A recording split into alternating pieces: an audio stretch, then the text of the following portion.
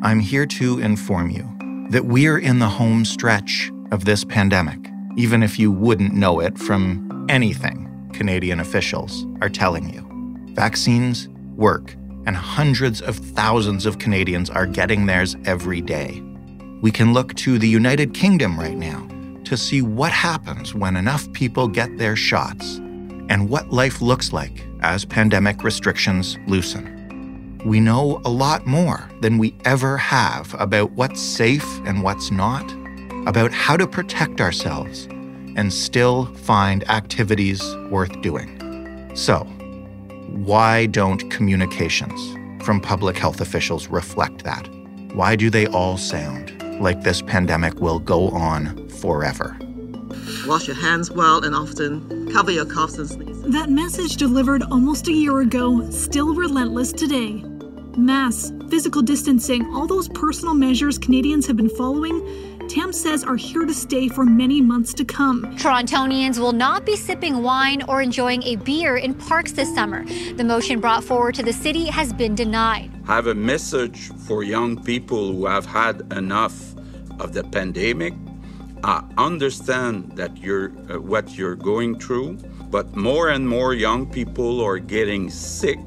So please follow the rules to protect you. Why can't politicians and doctors give us hope, or at least give us a few carrots mixed in with all the sticks? Do they not trust us with optimism? Do they worry that we'll start breaking the rules early?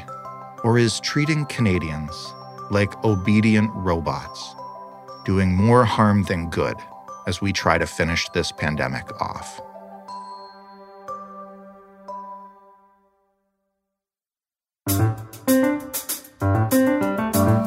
I'm Jordan Heath-Rawlings. This is The Big Story. Matt Gurney is a columnist with TV Ontario and with the National Post. He writes a newsletter called Code 47, which you can find on Substack. Hey, Matt. Hey, good to be here. Thank you so much. If I had to ask you to describe Canada's public health communication during this pandemic in one word, what would you come up with? Bad.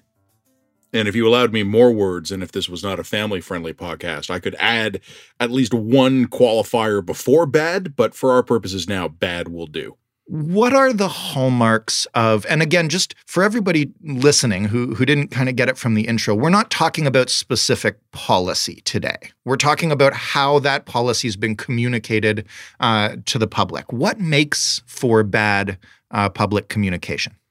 I think maybe it's easier to answer the question in the reverse. What makes for good public communication, which is clarity, accessible language, free of jargon, strong communicators, and whoever your chosen person is doesn't have to be the policy maker, doesn't have to be the expert, but there needs to be someone who's actually communicating the policy in a way that they're comfortable with it. I mean, even if they're not themselves an expert, there are many good communication professionals in this country who are not originally either by workplace experience or education actually experts in the topic, but they learn, they get mastered. So I would say it's clarity, it's simple language, it is consistency.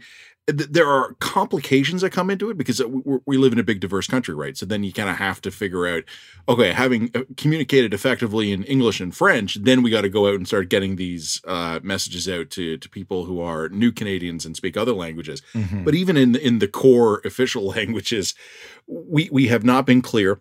We have not been consistent. We have not had effective communicators actually doing the job of the communication. And all of these things compound the fact that we are having an evolving situation. I mean, this thing has been, I would say at first it was fast moving. Now it seems to be moving extremely slowly. But there are very clear bars for good communication, very well understood, nothing particularly controversial. And we have really not been able to consistently achieve any of the best practice standards. What about the tone of communications? And here I'm thinking specifically over the last, 4 or 5 months. I don't think anybody would fault the tone of the public messaging in the early months of the pandemic or, the straightforward orders because everybody was scared, including the people making policy. But as we've come towards vaccinations and hopefully come out of this third wave, how much does tone factor into it? Because when I put it to myself about what one word I would use recently, dour was like the first thing that came to mind. Yeah, no, I think that's actually a really good way of putting on this. And this has been something I've been picking at a little bit around the edges. I probably should write a proper full column about this, but I think the one thing that we need to remember, and I'm not appealing for sympathy for anyone who's made bad decisions here. I'm just stating an objective fact. All of our policymakers and all of our policy communicators are exhausted and they are burnt out, like much like all the rest of us, right? Like, but I'm cranky. I'm exhausted. I'm burnt out. I'm also not the one who has nominal responsibility for thousands of deaths. I'm not defending anyone's bad actions. I'm not defending anyone's mistakes. I'm not defending any policy decision. I'm just trying to state the obvious here. Everyone in a position in authority in this country right now is exhausted. This has been going on for a long time. You've mentioned dour. I think you're absolutely right about that. The messaging has been, we don't need delusional. We don't need false hope. We don't need a cheerleader. But we have now real world examples in the United Kingdom and in Israel, and increasingly in the United States as well, that there is light at the end of the tunnel here. And if you look at the public statements coming out of our public health officials in this country, and then you look at the fact that, you know, bars are opening again in the U.S. and the pubs are crawling in the U.K. and the Israelis are currently having another difficulty unrelated to this. But if not for the rockets raining down on their cities, they could be out at bars too. The pandemic is over in Israel. That's us in 3 or 4 months. And all we need to do is stick the landing here on getting the messaging right, which is that, okay, we're not there yet. We're still in a cautious phase. There's still things we need to be careful for, but good news is coming. And I don't know, you put a microphone in front of any of these people who are nominally the public-facing communicators for many of our public health agencies, and basically they can't wait to tell you about, you know, that there might be an asteroid that slams into the planet, or that we still have poverty issues to deal with here. I don't know if they're exhausted and kind of projecting a little bit their own internalized frustrations.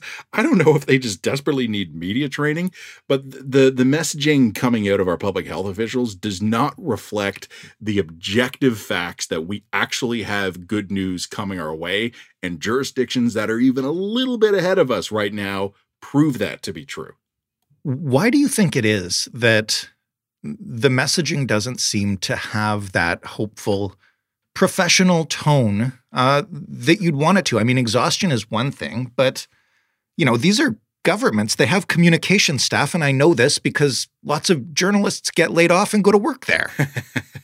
Yeah, we sure do. No, look, I was actually thinking about this exact issue, and the way my columns get written, it always starts with an idle thought, and then I either write it down immediately or I mull over it for a while. And this is one I've put in the mull over category.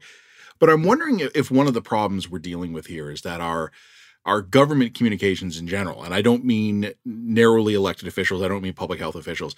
I mean, you and I have actually talked about this before. Canadian policy on communication is to say as little as possible, to dodge, bob, weave, evade as much as possible. The inbuilt bias to Canadian government communications is minimal transparency, minimal disclosure, and we have an entire communication class in government that excels in communicating as little as possible. Like we have as a country, as a society, as governments, we have not prioritized clear, effective, timely communication, which is why any half-decent communicator is put on a pedestal in our politics. Like I think, for instance, I think Justin Trudeau is a reasonably good communicator. I don't think he is by any objective standard a great communicator. I don't think he's one of the great orators of history, but the guy can string a couple of sentences together and he can smile while he does it. And we read like years of think pieces about his charisma. All he does is answer some questions in a reasonably cheerful way. He's gotten a little more dour over the years. Canadians don't communicate well. Our governments don't prioritize this. And I wonder if what we've been seeing out of our public communications, public health communications in particular, reflects this inbuilt bias in Canadian governance, that the best communication is the communication that commits to as little as possible, shares as little as possible, and is as little revealing, as least revealing as humanly possible of any information that the public actually wants to get their hands on. When you have a general approach that is based in that kind of place of not being as clear and direct as possible, like how does that general approach sort of seep into the level of individual pieces of communication? Oh, well, I mean, without even getting into specific examples, I think every journalist in this country has had the experience of asking a question that ought to have a pretty clear answer. The answer might be yes, that is true. The answer could be no, that is true. The answer could be, well, it's complicated and we're going to find an expert to explain that to you. But what you end up getting is something like, hi, Matt, thanks for your question. Our government remains committed to developing job opportunities for the middle class. Like what you get is basically lifted right out of a campaign document. Mm-hmm. And there's a prioritization. I was speaking about this recently with a colleague. What's been prioritized of late is that, we've had those old conversations, right? I mean, the medium is the message. It's become a cliche. But right now we also have a political class that has adapted communication to the medium. So if you're a politician, right, and if you've got some bad news, like, you're in a lousy situation. There's a report that's come out, it's damning. There's a political scandal in your office. You sit down in one of these interviews and, from the politician's perspective or the public servant's perspective, the optimal outcome is saying nothing and providing no quotes and providing almost nothing that is in any way useful. And in your mind, all right, it's a talk radio interview, right? You've got about 8 minutes. It's a TV interview. It's probably even shorter than that. It's probably 4 or 5, maybe 6 minutes. So what you end up getting, and sometimes you get it with a smile and sometimes you don't, is you get a minister up there who goes, well, yeah, hey, thanks for that question about this horrible misconduct scandal bursting out of my office right now. And I would like to spend the next 4.5 minutes of our 5 minutes on air together talking about how committed we are to appropriating new funds in the upcoming budget. And they just go on and on and on. Mm-hmm. And guys like you and I, who actually interview people for a living, like we kind of like we know the game and we interview and we interrupt and we redirect and they go, oh, okay, well, thank you for that question. And then they just go right back onto their message. I mean, you'd mentioned before that there are tons of unemployed journalists kicking around who go into the communications world. That's absolutely true. How many of them actually end up spending their time, though, improving communication, actually making governments any better at sharing information? It seems to me that a lot of them actually make very good, comfortable wages and work 9 to 5 hours, teaching people how to say as little as possible in the time allotted to an interview. You make a really good point about the systemic problems, but I want to take a little bit closer look at some of the specific public health messages that we've been getting or not been getting. And the first question I have is, how would good communications balance being truthful with being useful? And I'll give you a couple of examples that we've both heard recently. I mean, it is true that people can get COVID outdoors. That's true. It is true that a vaccine is not 100% effective, and some people get COVID after being vaccinated. Those statements aren't lying, but they seem to me to be coming at the message from the wrong side.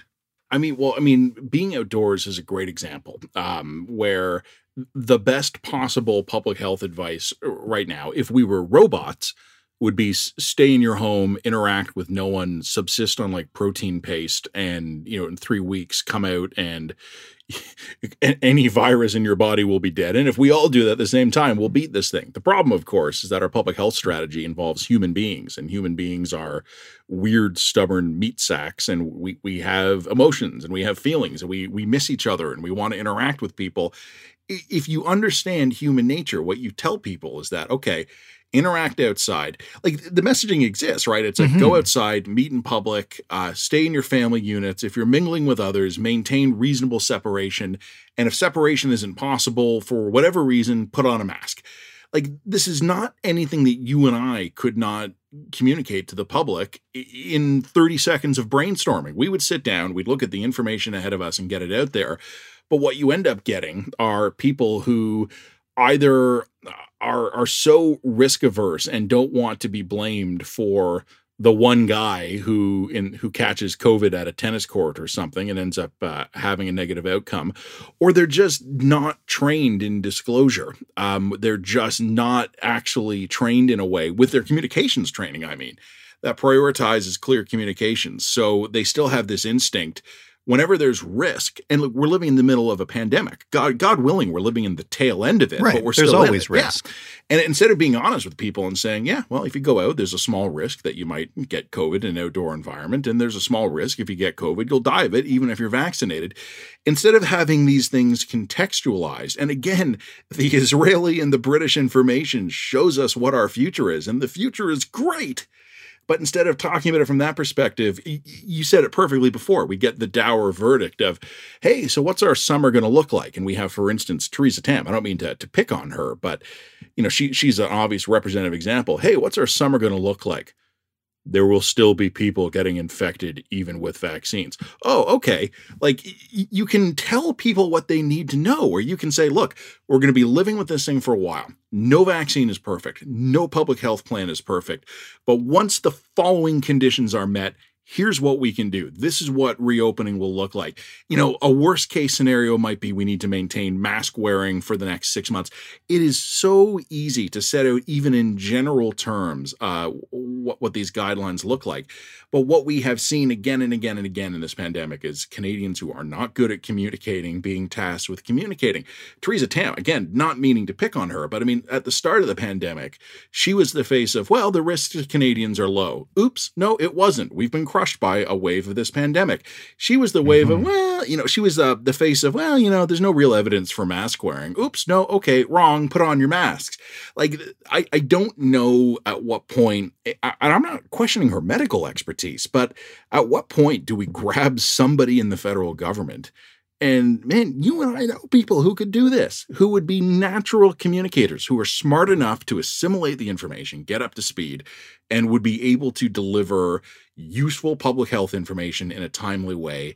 The problem, though, is, and you know this, you and I have the luxury of talking way more openly than even the world's best communicator if they're being subjected to government communications discipline. I want to pick on what you just said about Theresa Tam, and we played some clips of her in the opening of this show. And, when you mention the risk to Canadians is low and we don't need to wear masks, or at least there's no evidence showing that yet, I wonder if it's sort of a once or twice burned, third time's shy. And that's why you get this, we're not going to have a summer. We need to maintain all these measures because, God forbid, the government give us hope and we go out and a bunch of people get sick. Look, Theresa Tam was wrong again.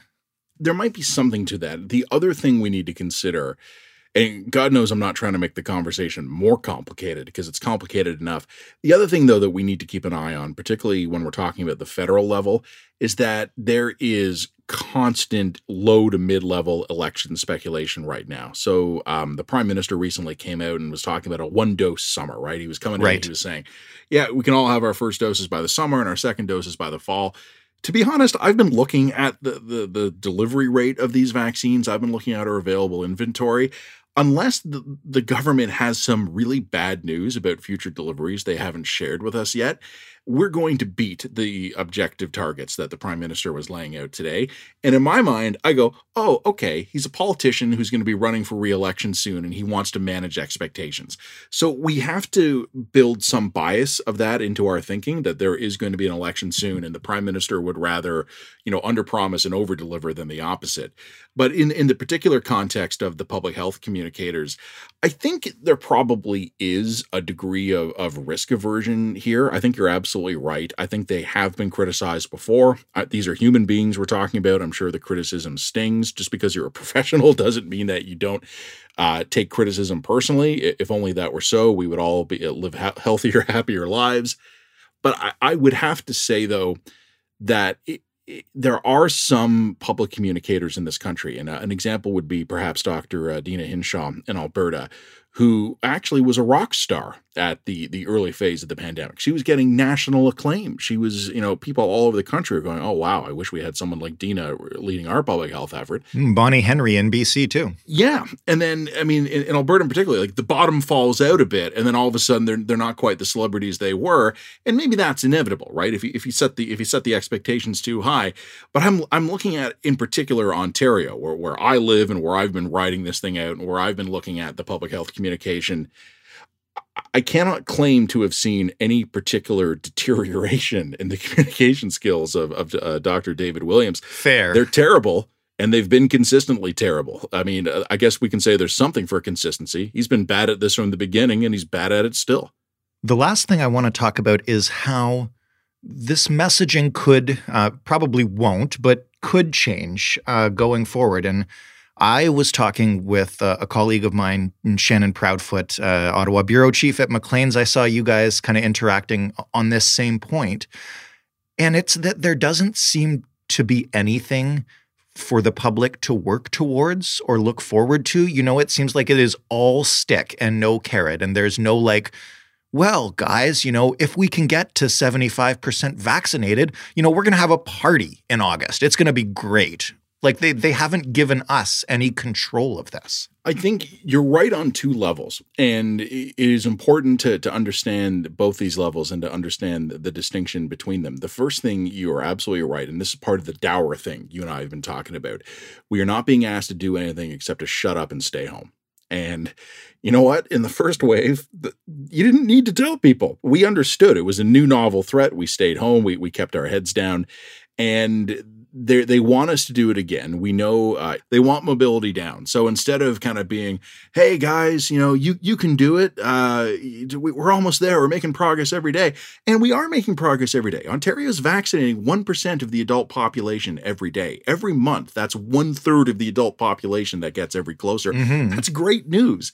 But we never talk about it because the public health messaging from the government basically remains, shut up, stay at home, don't talk to anybody. Don't even think about going to play tennis, and eat your gruel. And support local businesses using curbside pickup. It's ridiculous. They're terrible at this. The other problem they have, though, and this is a meta problem, and it's been a meta problem since the beginning of this, is that we don't live in the world anymore where Canadians only get their news from Canadian sources. We haven't lived in that world for a while. And I think sometimes our government communications seem to assume that there's almost 40 million Canadians who are only capable of absorbing information that is produced within Canada. You and I, and 38.5 million of our buddies, are looking at our own public health officials every day, and they're telling us, shut up, stay home, don't play golf, don't go to the park, don't you dare drink wine in the park, you madman. It's this dour, miserable, sour, pessimistic messaging all the time. And then we pick up our remote control and we click up a couple of channels and we see Boris Johnson in the UK with that wild mop of hair being, hey, the bars are open. Or we click up a couple channels more and it's Anthony Fauci in the United States, Dr. Fauci, talking about, hey, I think we're going to be able to take our masks off soon. We're looking again at Israel, where the Tel Aviv beaches are packed and the nightclubs are going again. Again, current circumstances notwithstanding. So we've got these international comparisons that all of this good news is coming. And it's not just that our politicians and our public health officials are grim and they're dour. We know for an observable fact that they could be giving us good news if they chose to. Yeah. It's not just that the news they're giving us is bad. We all know full well they could be doing a better job of this. They could be spicing up their comments with some degree of cautious optimism. And at a certain point, if you don't, that's a conscious choice, and that choice reflects on the people who are making it. Leads me to the last thing I want to ask you, which is, how does this end from a communication standpoint? Restrictions are going to be lifted around the world. Presumably, cases continue to go down. They will be lifted in Canada. How do the governments handle that? Will there be rejoicing? Will they say, okay, it's amazing, you guys should go hug and you should party and et cetera, or Are they going to just drop restrictions at 5 p.m. on a Friday in a press release and be like, okay, by the way, everything's open? Yeah, and don't go nuts. Drive safe. I think it's going to be the latter, but I also think what's going to happen, and if we're being honest here, I think this is already happening, is that people are going to start making their own decisions. My parents are now vaccinated. They're not fully vaccinated yet, but they're well past 28 days of their first shot. They're largely isolated. My wife and I are now partially vaccinated as well. She's a few weeks ahead of me. We are going to start seeing our parents soon. Yeah. And we're going to do it cautiously. We're going to do it smart. We're not going to do anything dumb. But I'm not going to wait for the government to say, okay, you can bubble with like a very tight family unit if you're all at least partially vaccinated. We're going to do it on our own. And I'm not necessarily advocating this as a good thing, but we, the Canadian people, have been left in the dark. We have been failed by our public health communicators.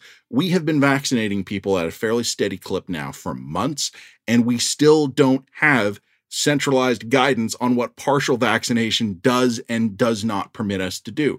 So we're making our own decisions as best we can. It's ridiculous that we're here, but it's going to happen. It's going to be a beautiful summer. I mean, God willing. That's maybe a bit aspirational, but I'm hoping for a beautiful summer. I've saved all my vacation days because I had nowhere to go this year. People this summer are going to be loosening up, and what's going to happen, and tell me you haven't seen this story before. One day, the mayors, the MPs, the MLAs, all the officials, top to bottom, are going to look around and they're going to realize they lost the population and they're going to want to get back on side. They're going to adjust eventually their public health guidance to where the public already is. That is pathetic. It's stupid. It could well blow up in our face.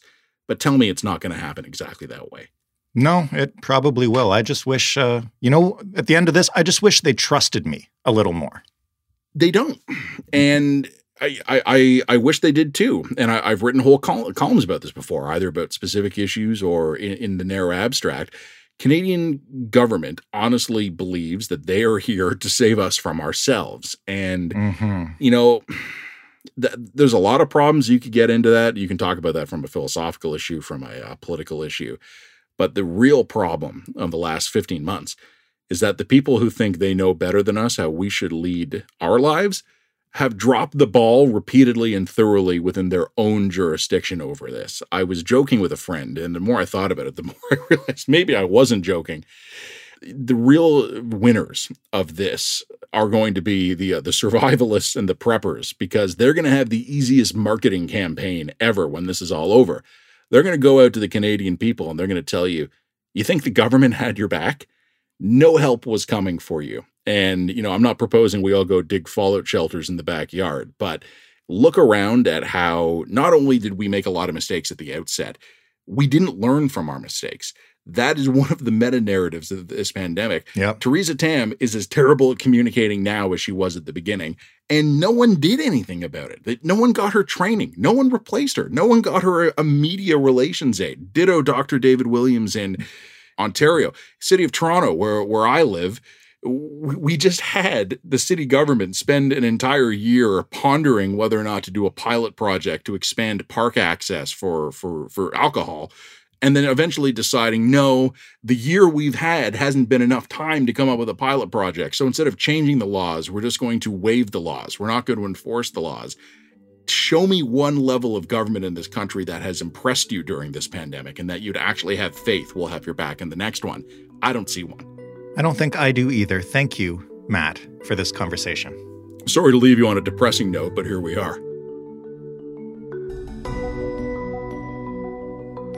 Matt Gurney with TVO and with the National Post. That was The Big Story. For more from us, you can head to thebigstorypodcast.ca, find all of our episodes, including Matt's previous appearances, right there. You can talk to us anytime on Twitter, @TheBigStoryFPN. You can, as always, email us, thebigstorypodcast, that is all one word and all lowercase, @rci.rogers.com, and find us in any podcast player you prefer. Apple, Google, Stitcher, Spotify, Overcast, Pocket Cast, doesn't matter. We're there. Hit follow, leave a rating, leave a review. Thanks for listening. I'm Jordan Heath Rawlings. We'll talk tomorrow.